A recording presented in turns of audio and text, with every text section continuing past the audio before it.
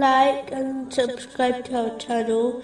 Leave your questions and feedback in the comments section. Enjoy the video. Continuing with the last podcast, which was discussing the aspects of piety, indicated in chapter 24, verse 34. And we have certainly sent down to you distinct verses and examples from those who passed on before you, and an admonition for those who fear Allah. In order to make it easier for a Muslim to strive to adopt piety, they should bear an important principle in mind, that this material world is a temporary home. It will quickly vanish, as if it never existed in the first place. This is quite obvious. If one ponders over the stages of their own life, they will realize that even though they may have spent years in one place, such as their secondary school, yet after it finished, it seems like they were there only for a moment, and the effects of the experience fades away also.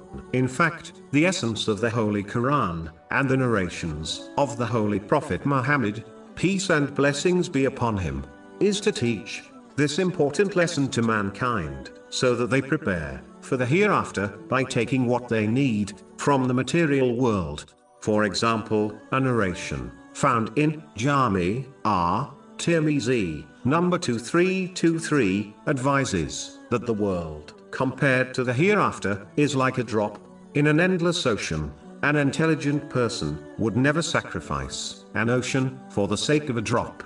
It is why a narration found in Sahih Bukhari, number 6416, advises that a person should live in this world as if they were a stranger in a foreign land, or a traveler, who both dedicate most of their efforts towards returning home safely. The person who behaves in this manner will shorten their hope of a long life in this world, knowing they will only be here for a moment, even if they live to elderly age. As life goes by in a flash, this will inspire them towards the aspects of piety, which include hastening towards performing righteous deeds, turning away from sins in sincere repentance, and turning away from the temporal material world in preparation for the hereafter. Having hopes of a long life causes the opposite, namely delaying good deeds, delaying sincere repentance, and changing one's character for the better. And it inspires them to dedicate